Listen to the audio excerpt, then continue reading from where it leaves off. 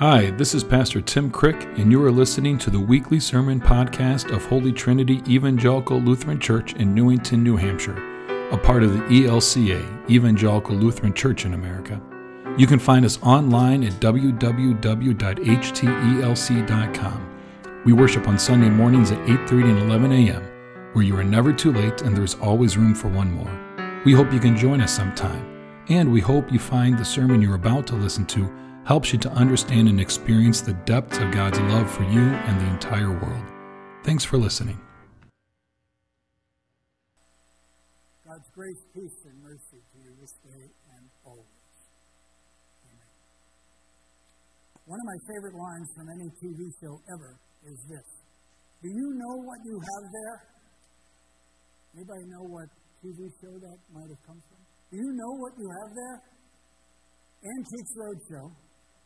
I think it was when this man showed up with a blanket that he had over a chair in his living room for years.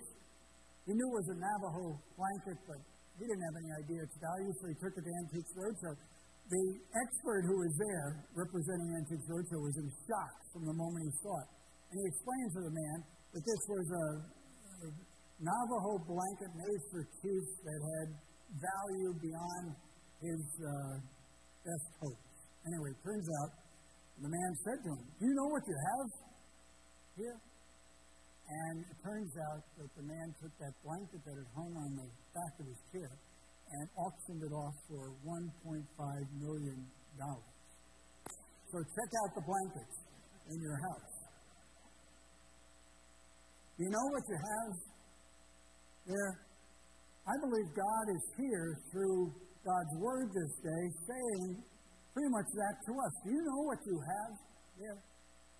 Jesus talks about living water in that conversation with the woman. She's interested in physical water. We all know about the importance of water and the danger of dehydration. But Jesus goes deeper. He's talking to her about something that speaks to the thirst deep within all of us. He talks to her about living water. Do you know what you have there? St. Augustine said, my heart is restless until it finds its rest in thee. Have you experienced that inner restlessness? That dis-ease deep within? Where there should be something more. Psalm 42. As the deer pants for streams of water, so my soul pants for you, O Lord. My soul thirsts for God, for the living God. Is that true for you? A thirst deep within, a yearning? Jesus says it is true. There's evidence in our lives that it certainly is the case. This thirst deep down, that if it goes unsatisfied, we end up being unhappy, dissatisfied, anxious, we lose hope, we give up on ourselves and on others. This thirst deep down. Sometimes we try to cover it up or run away from it. We get busy. We're busy at work. We're busy on vacation. We're always busy. Or we try to accumulate stuff. If I can just get enough stuff, then I'll be happy. That'll deal with that problem deep down. Sometimes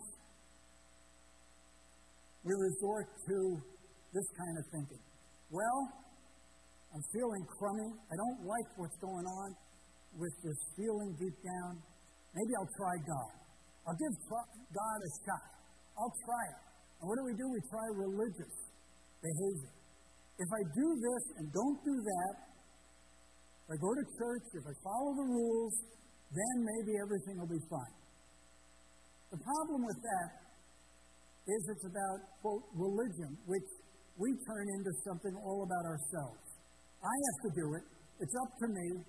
I have to do certain things, and I have to have a a certain kind of faith. I have to believe strongly enough. It's all up to me. That may be the worst way to try to deal with that thirst that's deep down. Because we think we're being religious people. We're seeking God. But notice, when Jesus came to that woman, he didn't say to her, you have to do these certain things to get your act together. Jesus didn't talk to her about religion. Jesus came to her and entered into a relationship with her, a life-giving relationship. Living waters. Do you know what you have there? Living waters. God with us. Emmanuel, that's what Emmanuel means. God with us. Jesus came to be with that woman. Not to be some sort of religious teacher, but to be God with her. Speaking to her about things that truly matter, about living water. Do you know what you have here? Do we know what we have here? So often we who are in churches forget what God has given us and what it means, what it can mean. Sometimes we drift into religious behavior and we leave relationship with God behind. But Jesus is all about relationships.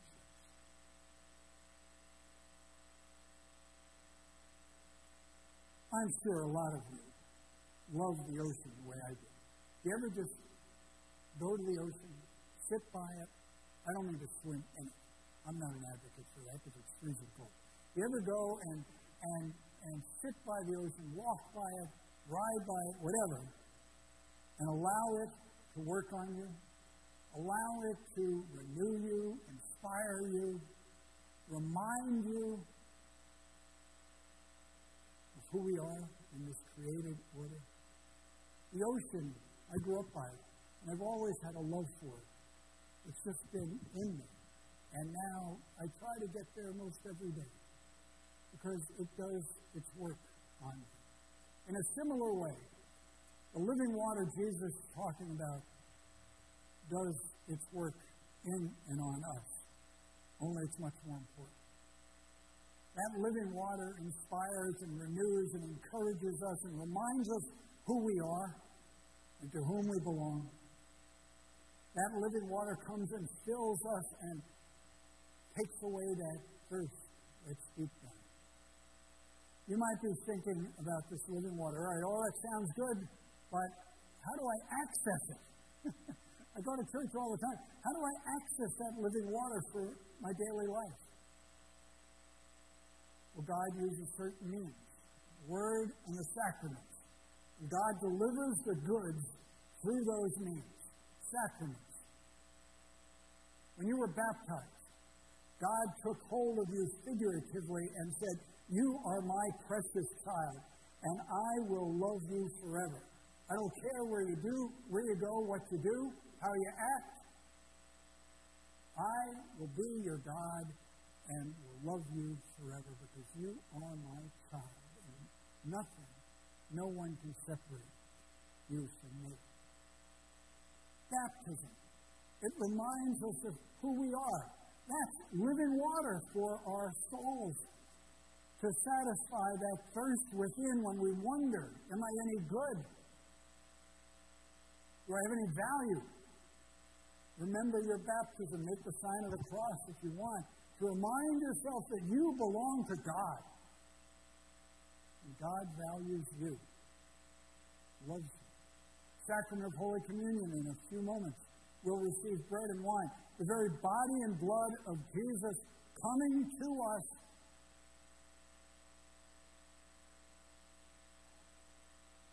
Not only remind us that God loves us, God is with us, but to make sure we know we are forgiven. That God takes us as we are. He says, in effect, look, the past is past. The guilt and shame you're carrying I'm taking care of that. I don't want it to haunt you, inhibit you, limit you in any way anymore. You are a newborn child of God, body and blood of Christ, given and shed for you. The living waters that come and fill us to overflowing to eternal life. Sacraments and the Word. God uses the Word to speak to us. That's why Bible study, reading the Scriptures is so valuable, because it puts us into connection with God, so that God can do His mighty, life-saving work with us, can provide the living waters to us. The 23rd Psalm is before us. The Lord is my shepherd, I shall not want. Embedded in those confident words of the psalmist are the promises of God, that God is with us. And with God, we don't need to worry about accumulating things, having more and more. God provides. We in the world need to learn how to share what God has provided. But God provides. The Lord is my shepherd, I shall not want. What a relief! Living waters, overflowing to eternal life. Green pastures, still waters, places of calm that God guides us to, so that we can be renewed, so that God can restore our souls, as is promised in the Psalm. And just meditate on this phrase for a while. Yea, though I walk through the valley of the shadow of death, I will fear no evil. Why? For thou art with me. Life is hard, and then we die. Life is full of challenges, and we struggle mightily to deal with all of them. But here in this phrase is the promise of God that we're not alone. Through that valley, whatever it is we're facing, God is with us. And when we face that door of death, God in Jesus is right there.